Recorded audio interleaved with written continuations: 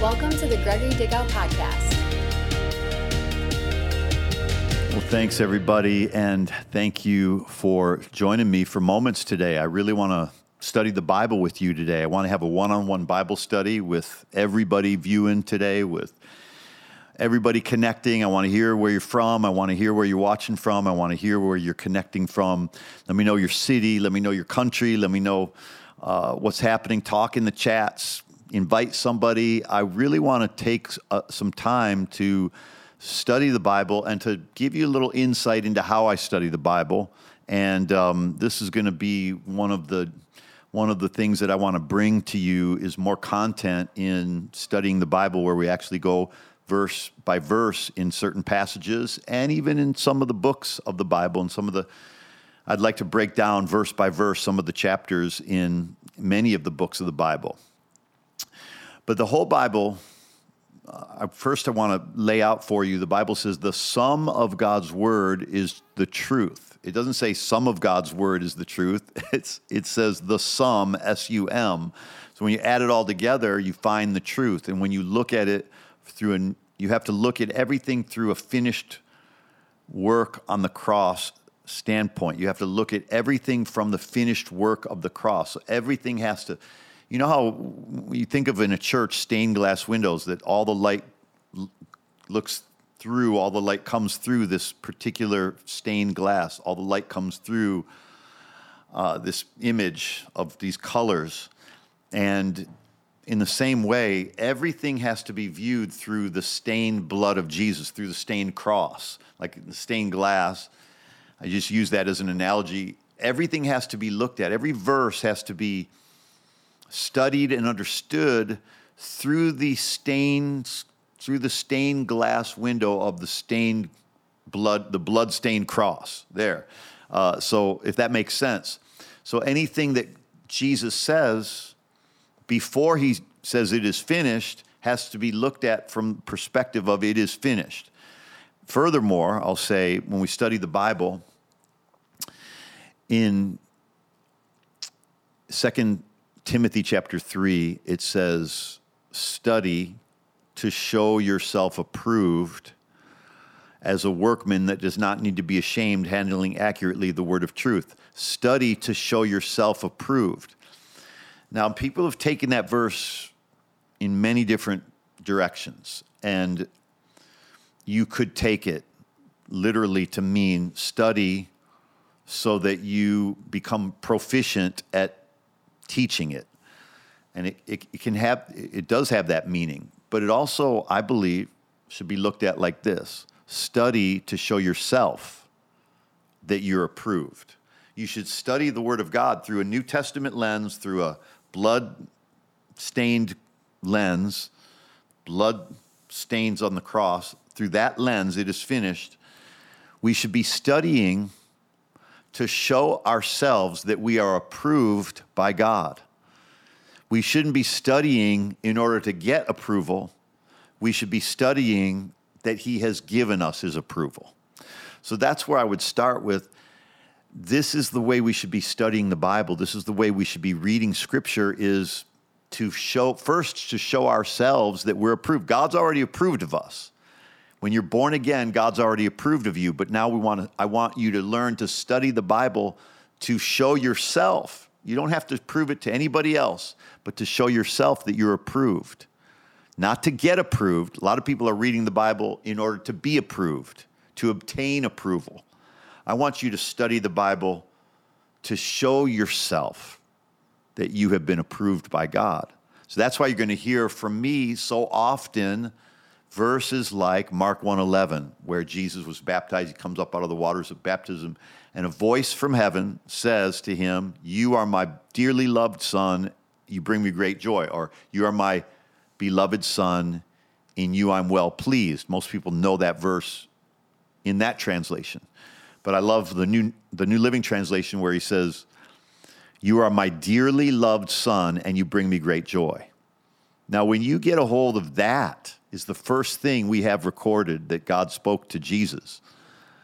That's the first thing we have in the Bible that God said to him. It should matter. Everything the Bible says matters. But it should carry a lot of weight when that's the first thing that the Father said to Jesus. Before Jesus ever preached a sermon, before Jesus ever did a miracle, before Jesus ever healed anybody, before Jesus dies on the cross, before any of that happens, before Jesus taught one thing, God spoke to him after he came up out of the waters of baptism. Before Jesus achieved the will of God, God said to him, the Father said to him from heaven, and everybody heard it who was around, "You are my dearly loved son. I love you. You bring me joy. I love you. I'm pleased with you." Wait, Jesus hadn't died for our sins yet, but the Father was pleased with him. Jesus hadn't preached a sermon yet, but the Father was pleased with him. Jesus hadn't healed one sick person yet, but the Father was pleased with him. Jesus hadn't died on the cross and risen from the dead yet, and yet the Father said, "I'm pleased with you." The Father was pleased with him. See, I don't believe you can attack the will of God for your life or achieve the will of God for your life until you know beyond a shadow of a doubt, before you do anything for God, just by accepting Jesus into your life by faith, he's pleased with you. The Bible says without faith, Hebrews chapter 11, without faith, it's impossible to please God. So the first thing, the biggest thing that I think people miss from the Bible is they read the Bible to find approval. They read the Bible to achieve or obtain approval from God rather than reading the Bible to discover the approval that they already have. In fact, I frankly think that's where people mistake most of the Bible. They read it to obtain and acquire something from God rather than read it to discover what has already been obtained by God for us through Jesus. So that's this mentality, this mindset of what I'm sharing with you right now is how everything has to filter through that mindset to me. If it doesn't, it has to check in with that mindset. And if it tries to sneak into my mind without checking in through that mindset first, I'm not letting it in. I'm not letting it sneak in. I'm not letting any scriptures inaccurately applied. I'm not going to let any scripture be inaccurately applied to my life, and I'm not going to let any scripture be inaccurately applied to your life, because the Word of God is living and active and sharper than any two-edged sword. Hebrews 4:12 says, if it's living and active and sharper than a two-edged sword, that means this thing can hurt, this thing can cut. So if you use it in the wrong way, it can cut people. And that's why religion has screwed up so much of the world by misinterpreting scripture and reading verses in the wrong way and leaving people condemned, leaving people confused, leaving people uncertain, leaving people unsure. That's why I like to start by saying when we study the Bible, we should be studying to show ourselves that we're approved. I'm not studying to show anybody else something until I get a hold of it, till I understand I'm approved. Then I can teach them what I'm getting from it in a way that encourages, builds up, edifies, comforts. All prophecies, all scripture is prophetic. It's prophecy. It's God's prophecies to our life. You're healed by his stripes. That's a prophecy. It's going to happen if it hasn't happened yet. Jesus paid for it, so it's a prophecy. It's a prophetic scripture, a prophetic promise that by his stripes you're healed. So all scripture is prophetic promises from God. But we have to make sure that we realize that those promises have been procured for us, purchased for us through the blood of Jesus. For all the promises, 2 Corinthians 1:20 says, for all the promises of God are yes and amen in Christ. All the promises of God are yes in him, and with us is the amen. So all the promises of God, you need to read the Bible to discover God's promises, and when you discover a promise, stop trying to figure out what to do to obtain that promise and start applying that promise to your life by declaring over yourself, in Christ, this promise is yes to me.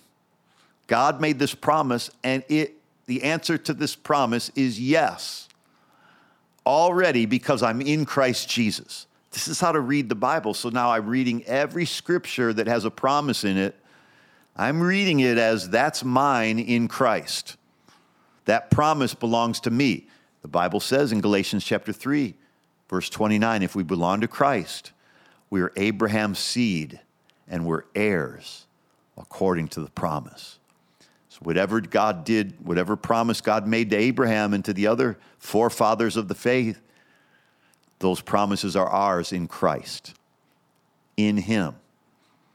So we need to read the Bible from a approved point of view rather than from the point of view of we're trying to obtain approval. We need to read the Bible as God's promises to mankind rather than as a challenge. We don't need to read the Bible as a challenge to try to convince God to give us that promise. Abraham, every time he tried to get God to keep the promise, every time he tried to get God to carry out the promise that he was going to have a son, every time Abraham tried to get God to keep that promise, it backfired until Abraham finally let go and trusted and began to say about himself what God said about him in Genesis chapter 15, 16, 17, and beyond, and began to, and then of course, chapter 22, I think, is where Isaac is born. But Abraham's efforts to try to bring that to pass resulted in Hagar and Ishmael and wars and divisions and problems in the world until he finally decided, I'm going to trust God. He made a promise. And it's not up to me to try to get God to keep the promise. It's God who made the promise. He's the promise maker, and therefore God's the promise keeper. My part is simply to believe and say yes and say amen.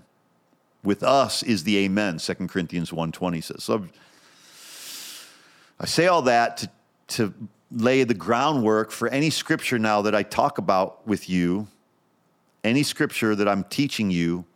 That's how I filter my understanding of Scripture. Now, other preachers or other Bible teachers, professors, everything may filter through something else for them. They may make sure everything filters through their catechism, or everything filters through the theology they were taught in Bible school, or through their tenets of faith. I don't know how they reason, but I know how I reason. Through the blood of Jesus, through a grace-purchased identity, a promise-based relationship with God. Christianity is not about the promises that we make to God. Christianity is about the promises that He makes to us. That's how Christianity should be viewed. That's how the promises of God should be viewed. That's how your everyday life should be viewed, and you will be a happy person. So let me take you through one of my favorite passages of Scripture with this in mind, from this point of reasoning that I just laid out for you. Psalm chapter 1, verse 1. Blessed is the man who does not walk in the counsel of the ungodly, nor stands in the path of sinners, nor sits in the seat of the scornful, but his delight is in the law of the Lord, and in his law he meditates day and night. And he shall be like a tree planted by the rivers of water that brings forth fruit in its season, whose leaf also shall not wither, and whatever he does shall prosper. That's Psalm chapter 1, verses 1 through 3. So let me show you how I study this. Let me show you how I obtain understanding of this verse. So he says, blessed. Now, this is already talking about me, and it's already talking about you because it says blessed. And already we know from Galatians chapter 3, verse 13, Christ redeemed us from the curse of the law, that the blessing of Abraham, Christ redeemed us from the curse of the law, having become a curse for us, for curse is one that hangs on a tree, verse 14, that the blessing of Abraham might come to us, the Gentiles, through faith in the promise of God.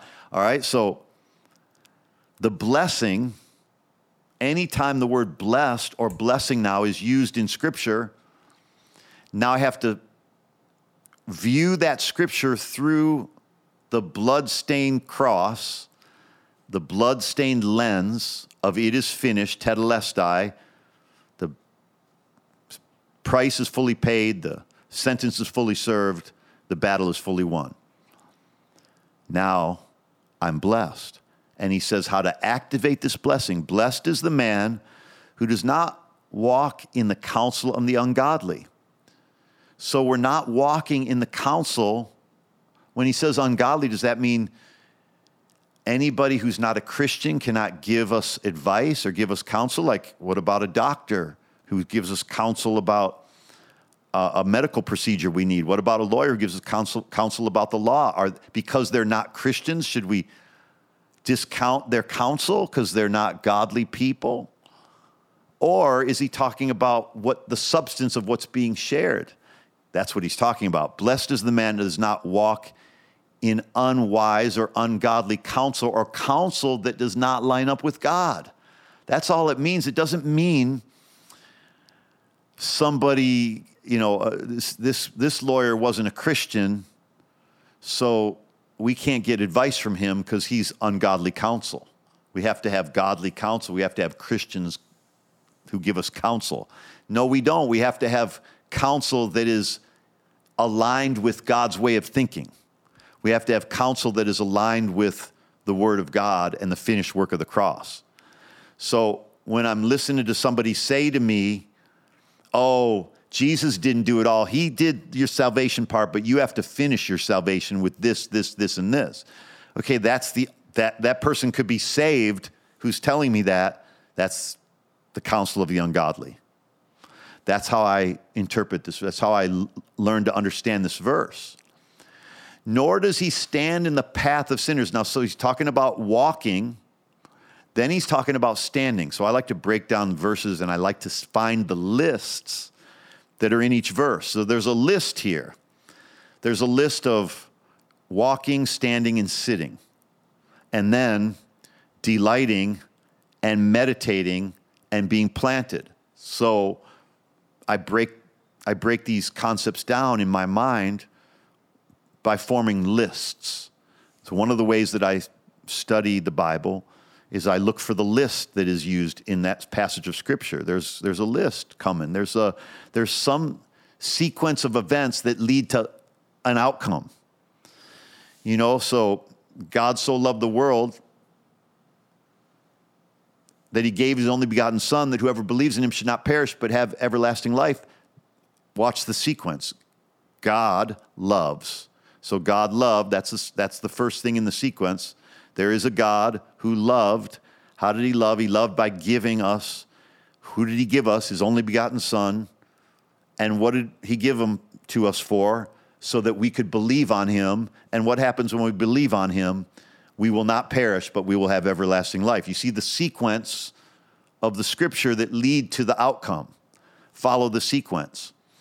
So in this passage, blessed is the man who walks not in the counsel of the ungodly, nor stands in the path of sinners, nor sits in the seat of the scornful. So we can look at this as a list. As you continue to walk with advice and input that does not line up with Scripture, you're going to slow down, you're going to slow your roll on the walk, and now you're going to stand. Now, this is what slows you down. This is what defeats you. You're walking, you're blessed because you're in Christ, and you're walking in your daily life. I don't mean walking for exercise, but you're walking out your daily life with God. As you're walking, the more you listen to advice that doesn't line up with the grace of God, the love of God, the promises of God, the Scriptures, then you're going to stop walking and you're going to stand still. And now you're standing in the same path that you used to stand in before you were saved. He calls that the path of sinners. That doesn't mean, I can't walk on the same road that a sinner walks on. This has nothing to do with self-righteousness. This has to do with self-awareness. Okay, so now he said, he who walks not in the counsel of the ungodly, nor stands in the path of sinners, nor sits in the seat of the scornful. So here's watch the evolution or the progression, the negative progression. You start out walking, but you're listening to ungodly counsel, advice that doesn't line up with the Word of God. Now you're no longer walking, you're not making progress. Now you're standing, and now you're in the same path for the enemy to hit you because you're not you're not living by the promises of God. You're in the path of sinners. Now you're standing, and then you end up sitting, and you've been standing too long. You're walking, you're too tired. Now you're standing. Now you're too tired for that. Now you're sitting. So the next part of the verse says, you're sitting in the seat of the scornful. So you start out listening to bad information. You end up in a path or on a pathway that leads to destruction or leads to something devastating in life. And now you're sitting in the seat of the scornful. Now, when you sit in the seat, here's how I study this. Here's how I break down verses like this. He's talking about sitting in the seat of the scornful. Now, I want to contrast that to other places in the Bible that God tells me about sitting. And so I contrast sitting in the seat of the scornful with what Ephesians chapter 2, verse 6 talks about, that we're seated with Christ in heavenly places. So I have to make my choice every day that I'm going to identify with my seat with Christ in heavenly places, that I'm sitting with Christ in heavenly places, or I choose to continue to listen to bad information, that even if it sounds religious, it's not lining up with the grace-purchased identity that belongs to me in Christ, and the grace-purchased promises that are mine in Christ, and the blood-bought promises that are settled and finished in Christ.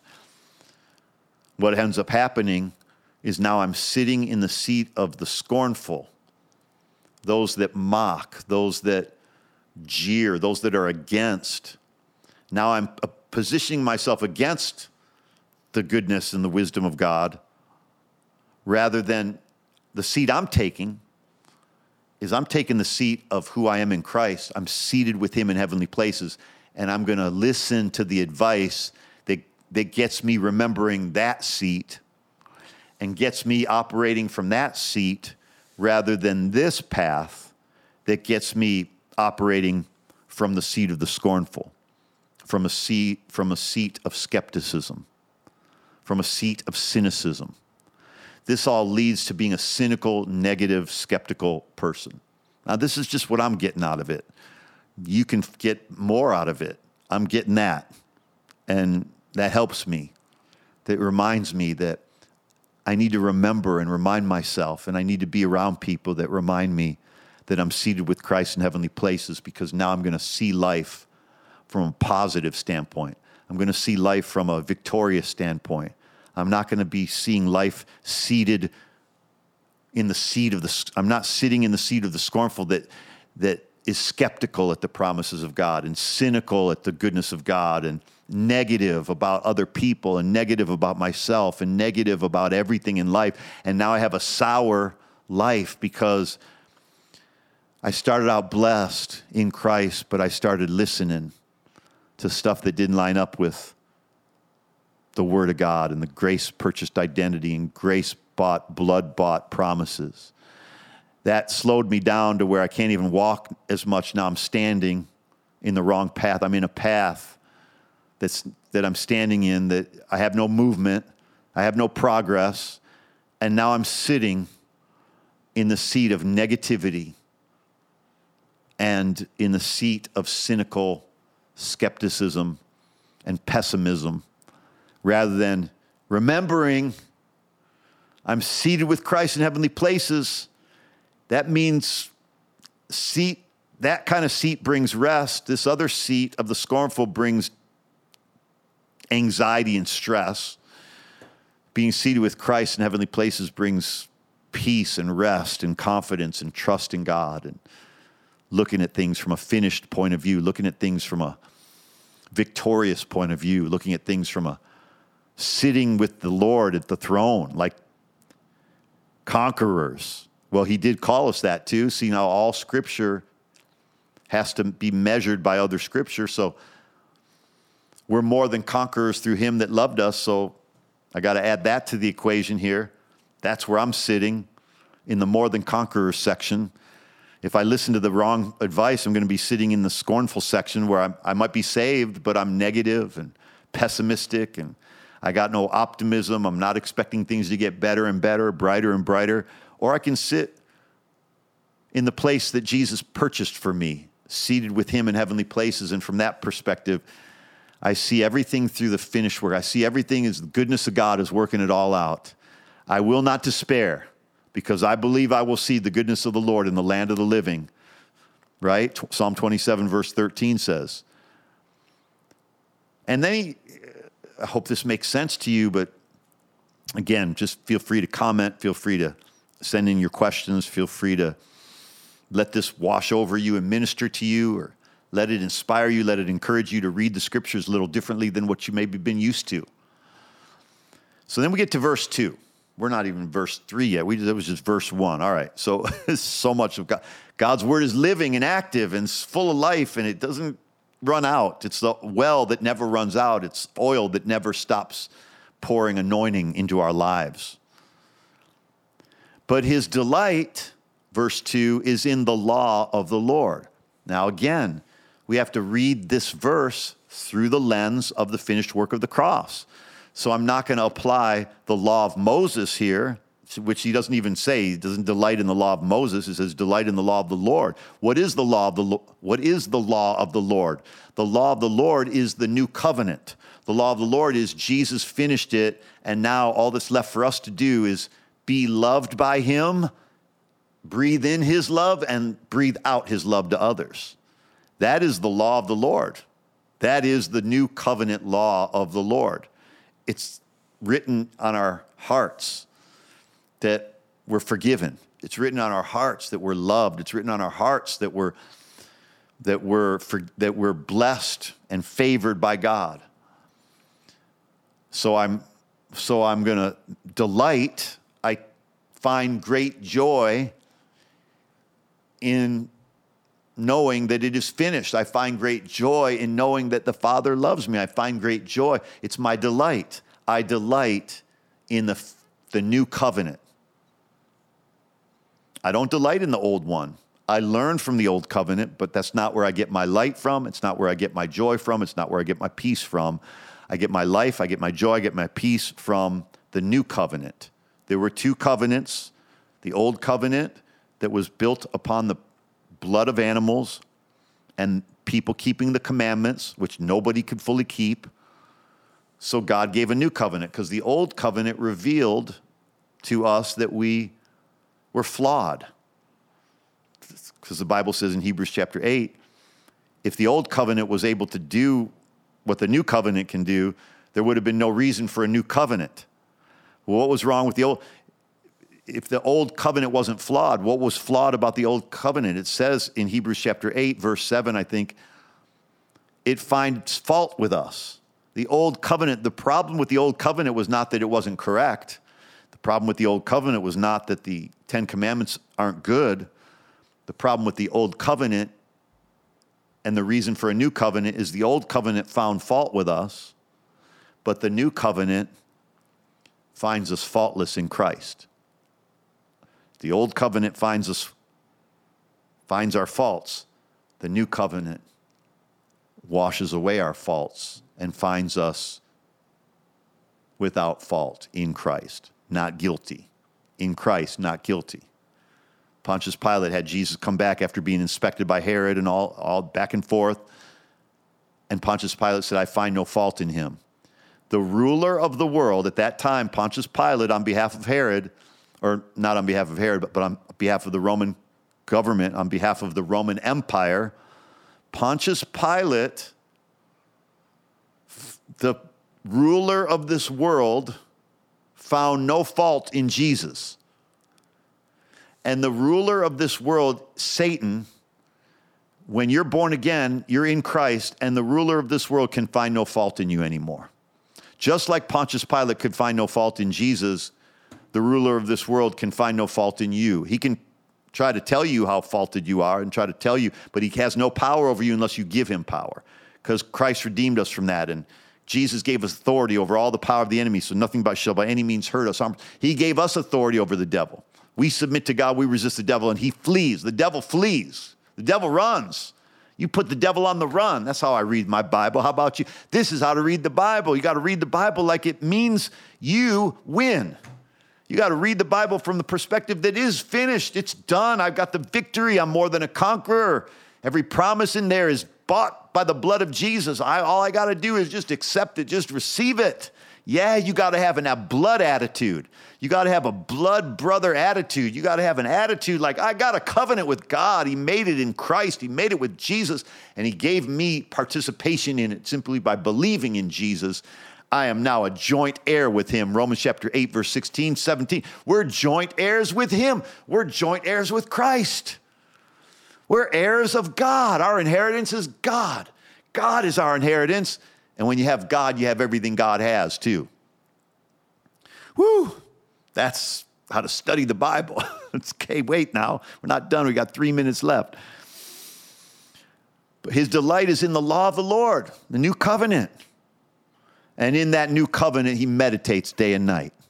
Like, I'm thinking about the blood of Jesus all the time. I'm thinking about what God did for me all the time. I'm not thinking about all that I did wrong or all that I have to do for God. I'm meditating in the new covenant. I'm not meditating on the rules. I'm meditating on the blood-purchased life that is now mine and it's yours in Christ. And all we got to do is meditate on that day and night. It's not go find a scripture in Deuteronomy, go find a scripture here and meditate on that day and night. It's meditating on the new covenant day and night, meditating on this sweet deal day and night, meditating on this amazing arrangement that God made with us, that he pays the full price, we get the full benefit. Whew, incredible. You know what will happen when you do that? When you think about that all the time, you'll be you'll be like a tree planted by the rivers of water, brings forth fruit in its season. Your leaf will never wither. Wow. And whatever you do, you'll prosper. Well, brothers and sisters, sons and daughters, fathers and mothers, whoever you are, wherever you are, that's how I study the Word of God. And I hope that helps. And I want to pray for you. Are you saved? The Bible says if you confess with your mouth Jesus is Lord and believe in your heart that God raised him from the dead, you'll be saved. The Bible says by grace are we saved through faith, and that not of ourselves, but it's the free gift of God, not a result of works, lest anyone should boast. Would you like to be born again today? Would you like to receive Jesus Christ as your Savior and Lord? Woo! Just saw a bunch of helicopters fly by me. Wow. All right. Would you like to receive Jesus Christ as your Savior and Lord? Would you like to receive Jesus Christ as your Savior and Lord? Salvation is so simple. Just pray this simple prayer. Pray this right now out loud after me. Heavenly Father. Heavenly Father. Say that. Heavenly Father. I receive Jesus Christ as my Savior and Lord. I believe, say that, I believe Jesus died for my sins and rose from the dead. From this moment forward, I'm a child of God. The blood of Jesus cleanses me from all my sins. Amen. Well, salvation is that simple. It was hard to accomplish. Jesus had to suffer. Jesus had to become a man. Jesus had to die. Jesus had to hurt. Jesus had to suffer the most excruciating, painful death of any human. But he did it for you and he did it for me so that salvation could be free. Jesus paid the price so salvation could be free.